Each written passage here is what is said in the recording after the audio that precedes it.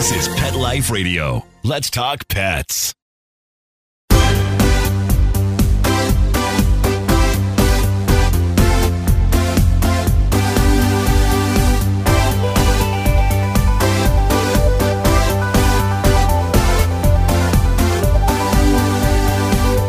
Hello and welcome to Six Figure Dog Business on PetLifeRadio.com. I'm your host, Ty Brown of TyTheDogTrainerCoach.com. And this is the show where we help you start or grow your pet-related, dog-related business to a healthy six-figure per year or more income. Now, today I am going to be talking about questions. This is a big one for sales. This is going to be a sales training episode where I'm actually going to share with you exactly how I train a lot of my salespeople in my company, and you're going to come along and learn what we do as far as questions go. So stay with us. We're going to be talking about sales training today.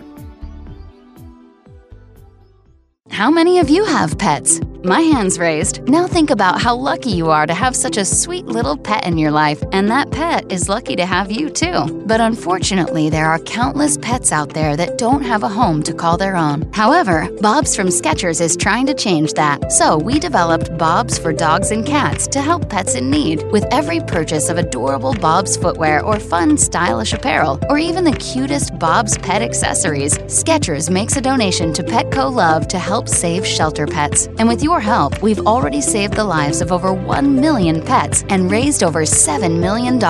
So while you're getting style and comfort with features like Skechers' famous memory foam cushioning, you're also helping to save an adorable pet in need and helping another lucky owner be connected with a future best friend and companion, because happiness is having a loving pet by your side. Find Bob's at a Skechers store, Skechers.com, select Petco locations, or wherever stylish footwear is sold. Let's Talk Pets on PetLifeRadio.com.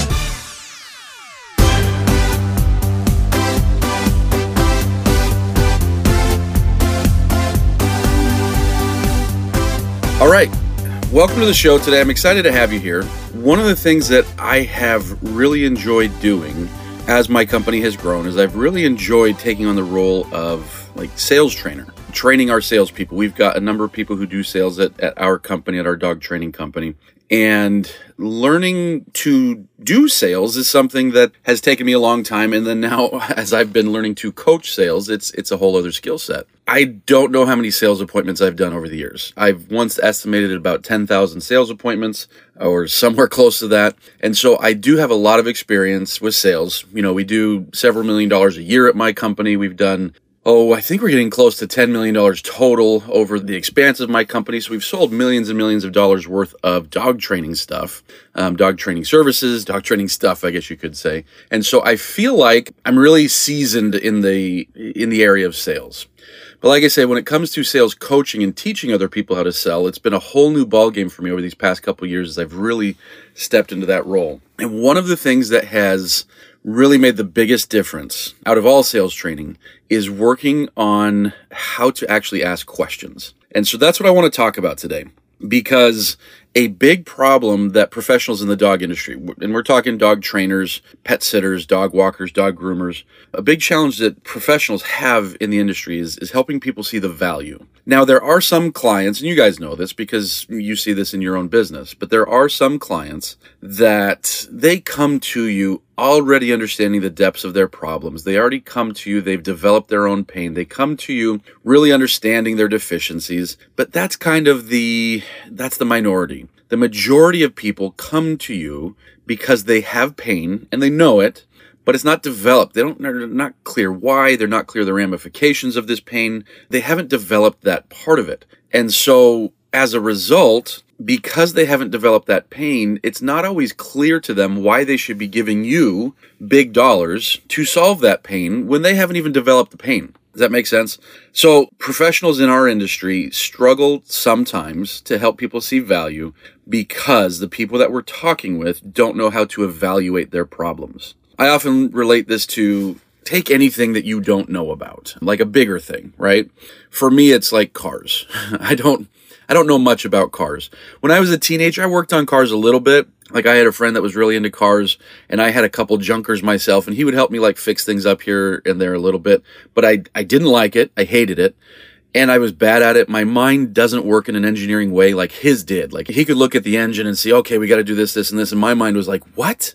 And so like we would work on it and I would learn stuff from him, but ultimately it wasn't a passion of mine. My mind doesn't work that way in an engineering way. And so I don't know very much about cars. And bear in mind, I'm at the time of this recording, I'm 40 years old. So we're talking 24 years ago when I was 16, 23 years ago when I was 17. That's when I was working on cars. And back then, the junkers I had were 15, 20 years old. So the cars of today are completely different. So when I have issues with my vehicles, I'm completely lost. I have no idea what's going on outside of maybe like some general idea like, my car's struggling to kick over. Maybe the battery's dying, or, I might understand little things like that. But overall, I don't understand a whole lot of it. So when something goes wrong, I don't know how to think about it.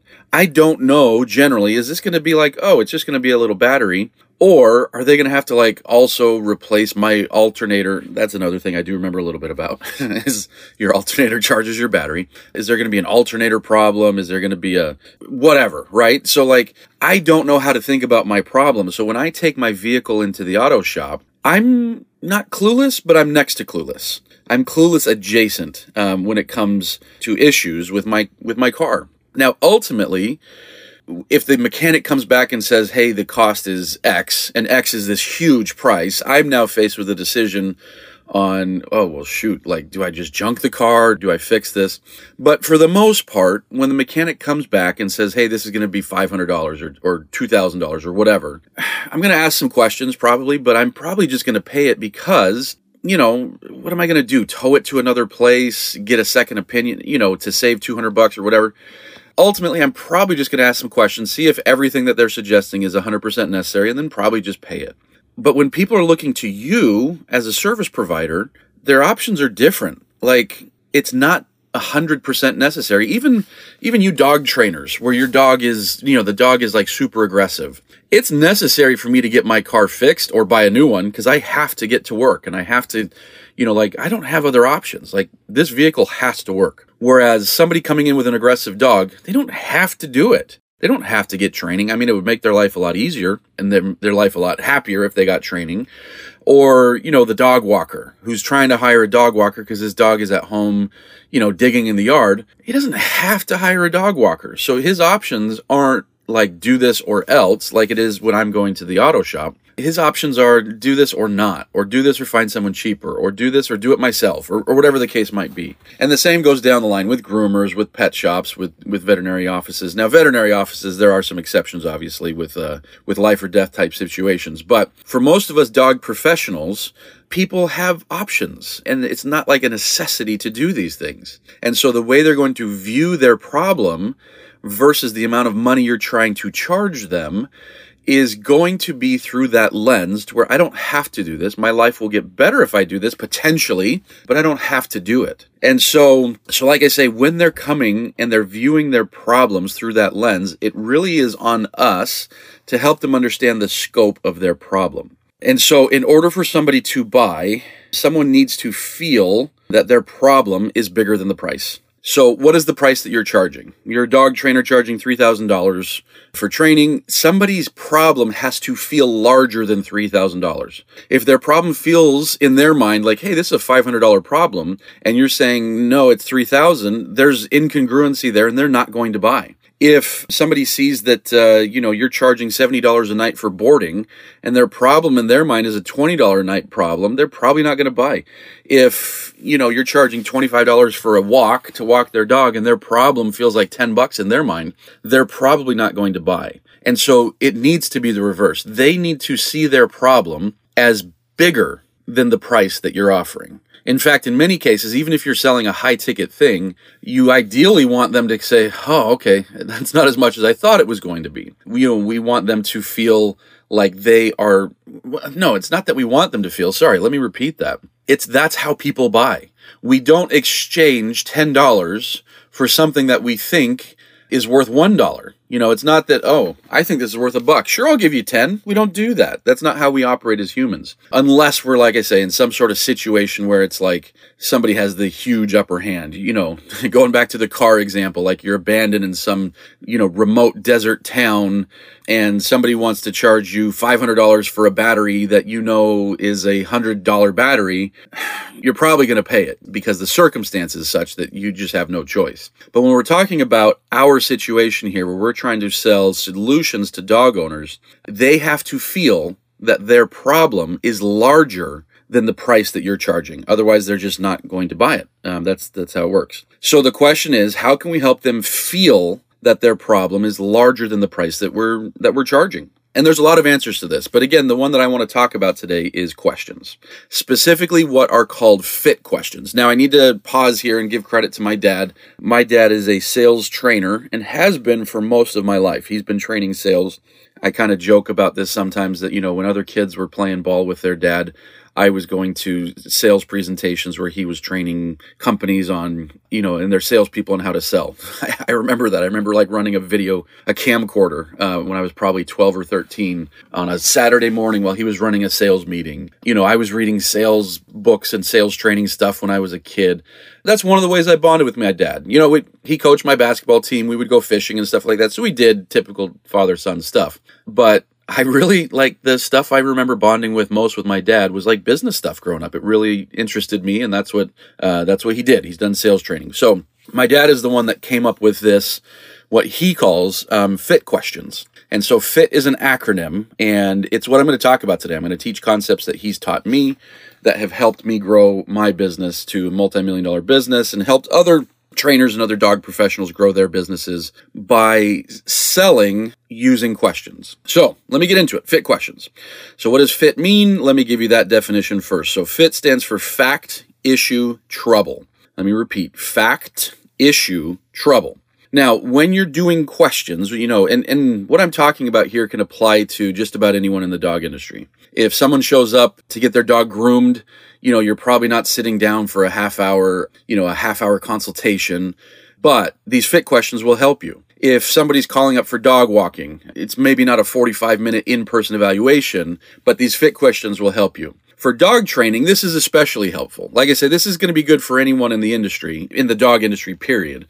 But for dog training, this is a big one because a lot of us in dog training are selling high-ticket programs that are very involved. It's not just grooming, drop off your dog, pick up your dog, or, dog walking, you're not even home, they come up and get your dog. The owners are much more involved. And so in any case, when you're employing these fit questions, they don't have to go in any particular order.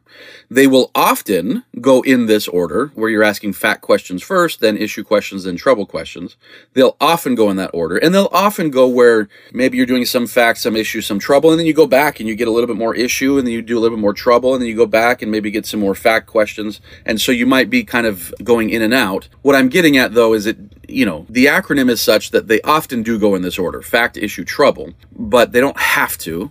And oftentimes you're going to go back and forth a little bit. But understanding and internalizing these questions, how to employ them, how to use them, is a big part of taking your sales to a next level, no matter what industry you're in. So, in fact, on that note, let me just pause for a quick second.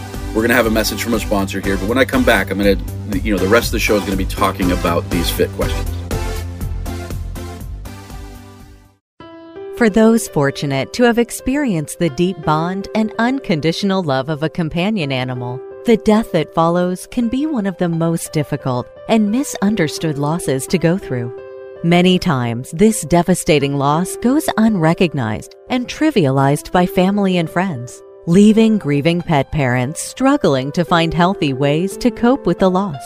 In And I Love You Still, a thoughtful guide and remembrance journal for healing the loss of a pet, Dr. Julianne Corbin calls attention to the difficulties unique to the loss of a beloved pet and provides an interactive and compassionate guide to help you process your loss and work towards coming to a place of peace and healing. For those interested in journal therapy and looking for a professionally written and compassionate resource to help understand and reconcile the grief associated with the loss of your pet, this book is for you. And I Love You Still, A thoughtful guide and remembrance journal by Julianne Corbin is now available for purchase on Amazon and other major book retailers. Let's talk pets Let's talk pets on Pet Life Radio. Pet Life Radio. PetLifeRadio.com.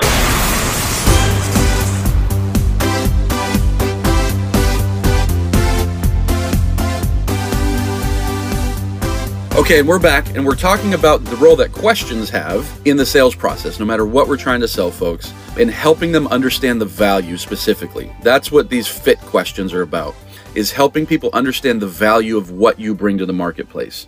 Because remember, what you're selling is not a typical thing in most cases. Some of you listening to this, might have a pet store. And so what you're selling might be a commodity in the sense like, hey, it's dog food, it's leashes and stuff like that. It's normal type purchases. But for most of us in the dog industry, we're selling things that people are not accustomed to buy.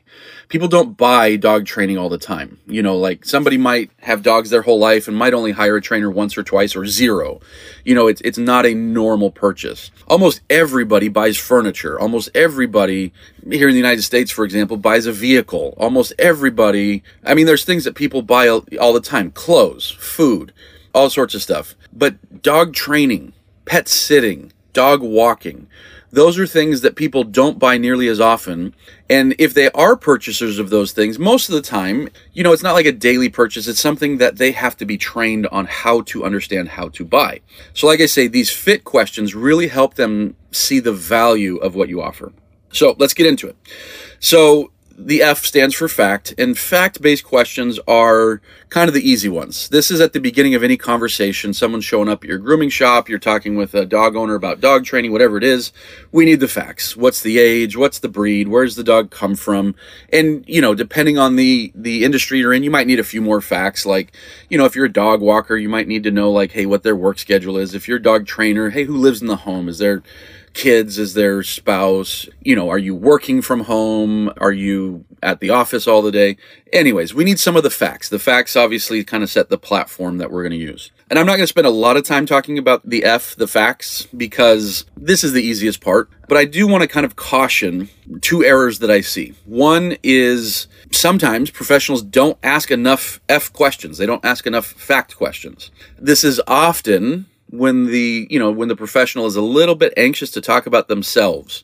They're not getting the full story because they want to jump in and say, hey, here's what I do as a dog trainer. Here's what I do as a dog walker. And so be careful to not overlook fact questions, because oftentimes once you're in the middle of a presentation where you're trying to help people see the value of what you do, if you haven't done enough of the fact questions, you're going to find yourself without the information you need to say the things that you need to say. So, number one, don't make that mistake of not doing enough fact questions. And then number two, don't make the mistake of this is all you do, because I've seen this happen a bunch. And what I mean by that is, like, you're the dog professional and all you do is ask fact questions. Okay, what's the issue? What's the dog? What's the breed? What's the age?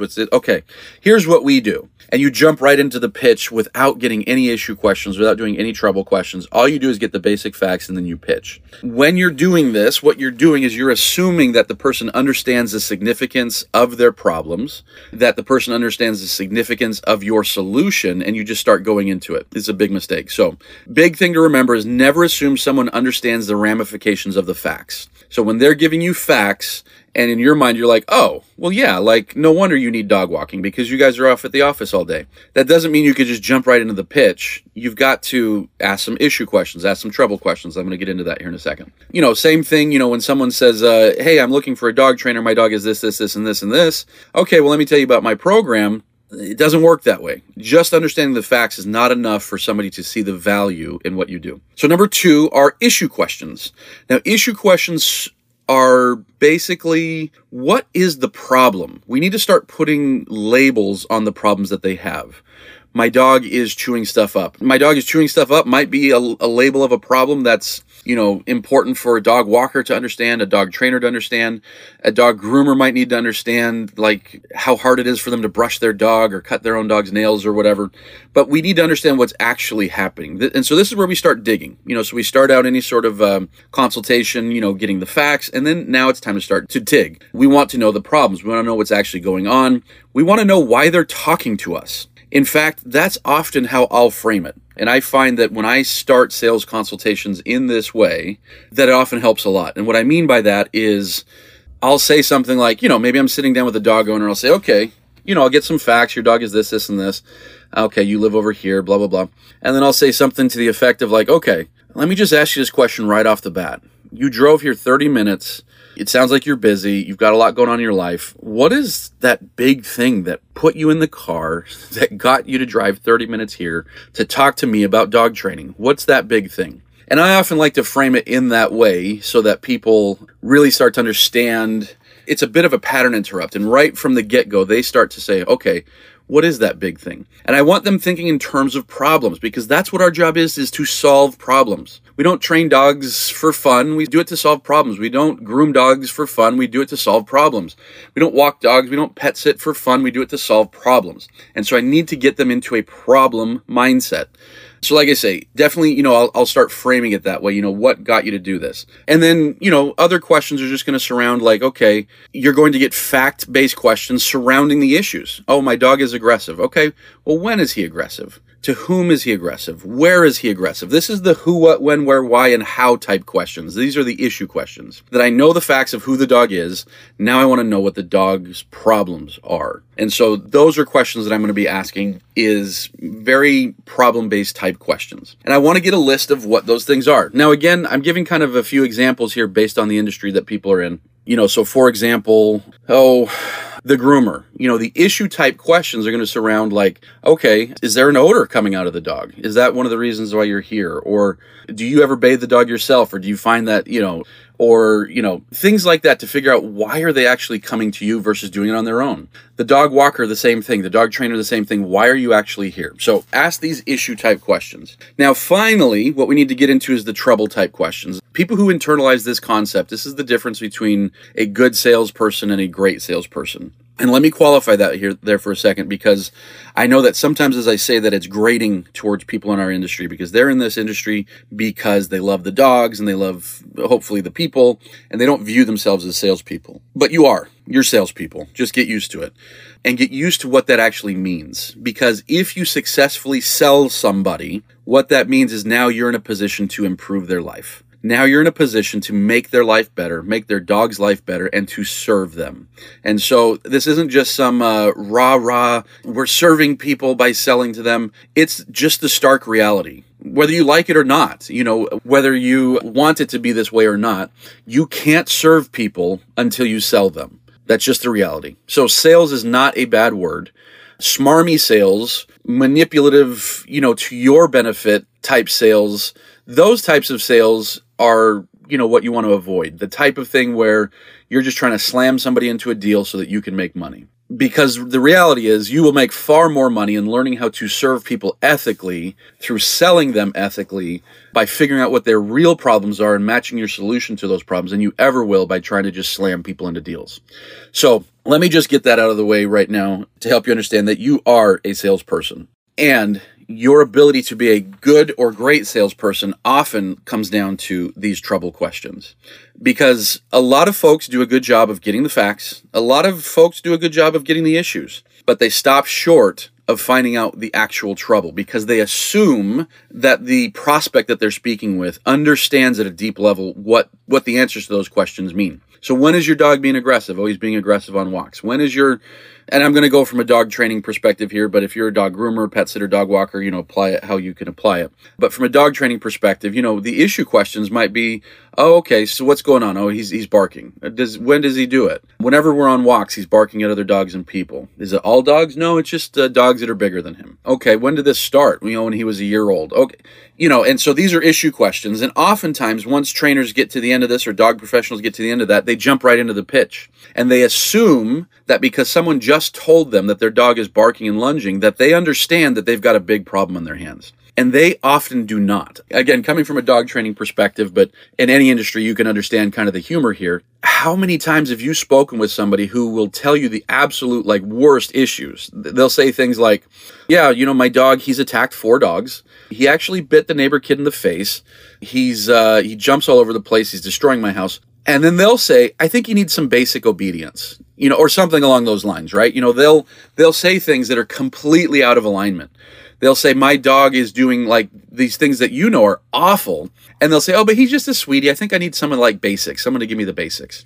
And so they can understand the issues. They know that these things are happening, but have no concept of what the actual trouble is that they're in. And so now, again, I said this at the very beginning of this podcast, that there's some people that come to you and they've done the work. They're either just naturally more smart, or they've done more research, or they're more intuitive, or whatever. And they understand the ramifications of what's going on.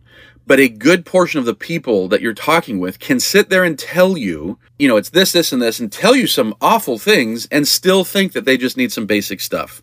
And so your ability to help people see the stark reality of the situation they find themselves in, the actual trouble, is powerful. This becomes more important the higher the ticket.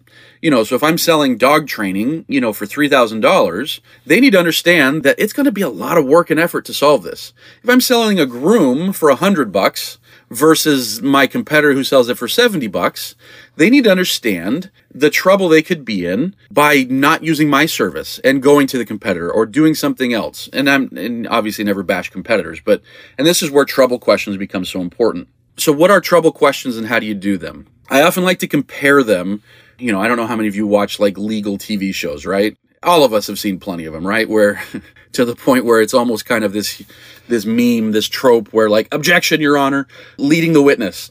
I don't know anything about legality or the law or being a lawyer, but I do know I've seen a million TV shows where a lawyer is like asking a very leading question and the other lawyer is like, objection, leading the witness. So I don't know what that actually means. But in the case of sales, we want leading the witness type questions, because our prospects don't know where they are, so we need to lead them to where we want them to go. If the questions you're asking are the types of questions that would get you an objection in court, they might be going the right direction. So let me give you some examples. If you're a trainer, a question, you're talking with somebody, the issue you found out is that the dog is super reactive on the leash and lunges at other dogs. And we found out some more stuff, more issues along that. We might say something like, so it sounds like you can't even walk your dog during the day because you're afraid of what your dog will do. Does that sound right? Something like that. Or maybe, you're talking with a wife or a husband or whatever, and they're explaining, how frustrated their spouse is. Oh, so it sounds like your husband's really upset. Like, does he ever talk about getting rid of the dog? Or questions like, are you worried about him biting a kid? Things like that. Now, be careful here. I'm not trying to say fear-monger, because fear-mongering is one thing. And I see trainers do this. In fact, I've spoken with a lot of prospects over the years to where, their dog is rowdy, and another trainer tried to use fear-mongering tactics to like, oh, I think your dog's going to bite a child. And like the dog had no aggression. It was just like a rowdy dog. Like I've seen that a lot. So fear-mongering is not the answer here. The answer here is finding out what's actually going on, the actual risks that they have, and using leading questions. So if they're talking about like, my dog snapped at a kid, me asking, oh, are you worried that he might like bite a neighbor kid one of these days, is a totally valid non-fear-mongering question. If you're talking with somebody who's like, it's a sweet dog and he's jumping on people and you can tell it's like a novice dog owner that doesn't know what they're doing, and you're like, oh, do you worry about him biting a kid? Like that's totally out of line. Like there was nothing in the context that was like, and that's just fear-mongering. That's just trying to scare somebody into buying your training. And so different situations there. We're going to ask leading questions based off of the actual information they're giving us and based off of our understanding of what the answers to those questions mean. So I might understand, like if the dog snapped at a kid, I might understand that dog's a risk to bite a kid. And they might not understand that, believe it or not. You might say, well, how would they not? Because this is not what people do for a living. Their understanding of their dog is my understanding of my alternator, which is to say almost nothing. Alternator being a part in your vehicle, in case some people have no idea what the alternator is. And so don't overestimate their understanding.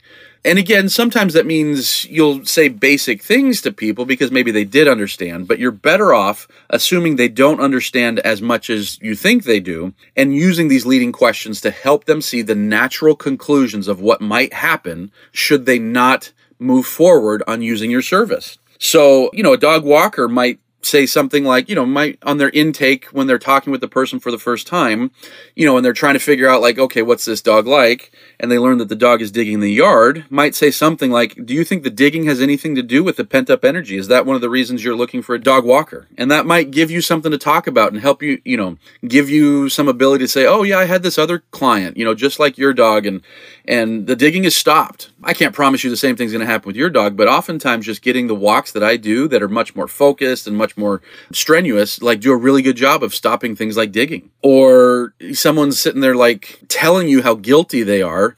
Oh, I'm working all day. My dog is this, that, and the other. He's so pent up. And well, a leading question might just fall right into that. Sounds like you're feeling guilty about not getting exercise for him. Is that right? Basically, just regurgitate the same thing back to them just so that they can come to a real understanding of it. Here's the reality. I want to finish up because people buy based on emotion. The emotional pain of not solving a problem and the emotional anticipation of elation of solving that problem. So if you miss that part, that emotional component, because you do not ask these trouble questions, so if you miss that part, you're missing a huge opportunity to serve people. Because otherwise, the decisions you're asking them to make about purchasing your products and services are going to be decisions made not from a completely informed, a completely understanding frame of mind, because you just simply got the facts, got the issues, but you didn't help them understand the actual ramifications, the trouble that these facts and issues create should they not become solved, not get solved because of your solution. Now, one last thought before I do finish up. This is also the part where ethical selling says, as you're doing this, if your solution does not solve these issues, if your service is not a solution, this is where you are, because I see this a lot. I see this a lot in dog training message boards. How do I tell somebody no? It's through this process that you tell somebody no. It sounds like we're not a match. It sounds like what we do isn't a match because of this, or this. And so the ethical selling is helping them realize the state of where they actually are, not where they think they are, and helping them understand if your product is or service is the right solution, just how your product or service is the unique solution that they need. So hopefully that makes sense. Think about this. Like I say, I train my salespeople on this. These fit questions are very powerful and help them close more deals of people who need our help. And so, fact, issue, trouble, internalize them, use them, and you'll make more sales. Thanks for listening today. Make sure you head over to PetLifeRadio.com so you can listen to all of my episodes over at Six Figure Dog Business. While you're there, listen to all the other shows. There's tons of really awesome shows on PetLifeRadio.com. And then when you're done, head over to TyTheDogTrainerCoach.com and check out what we're doing. Thanks for listening. We'll talk to you again soon. Let's Talk Pets, every week on demand, only on PetLifeRadio.com.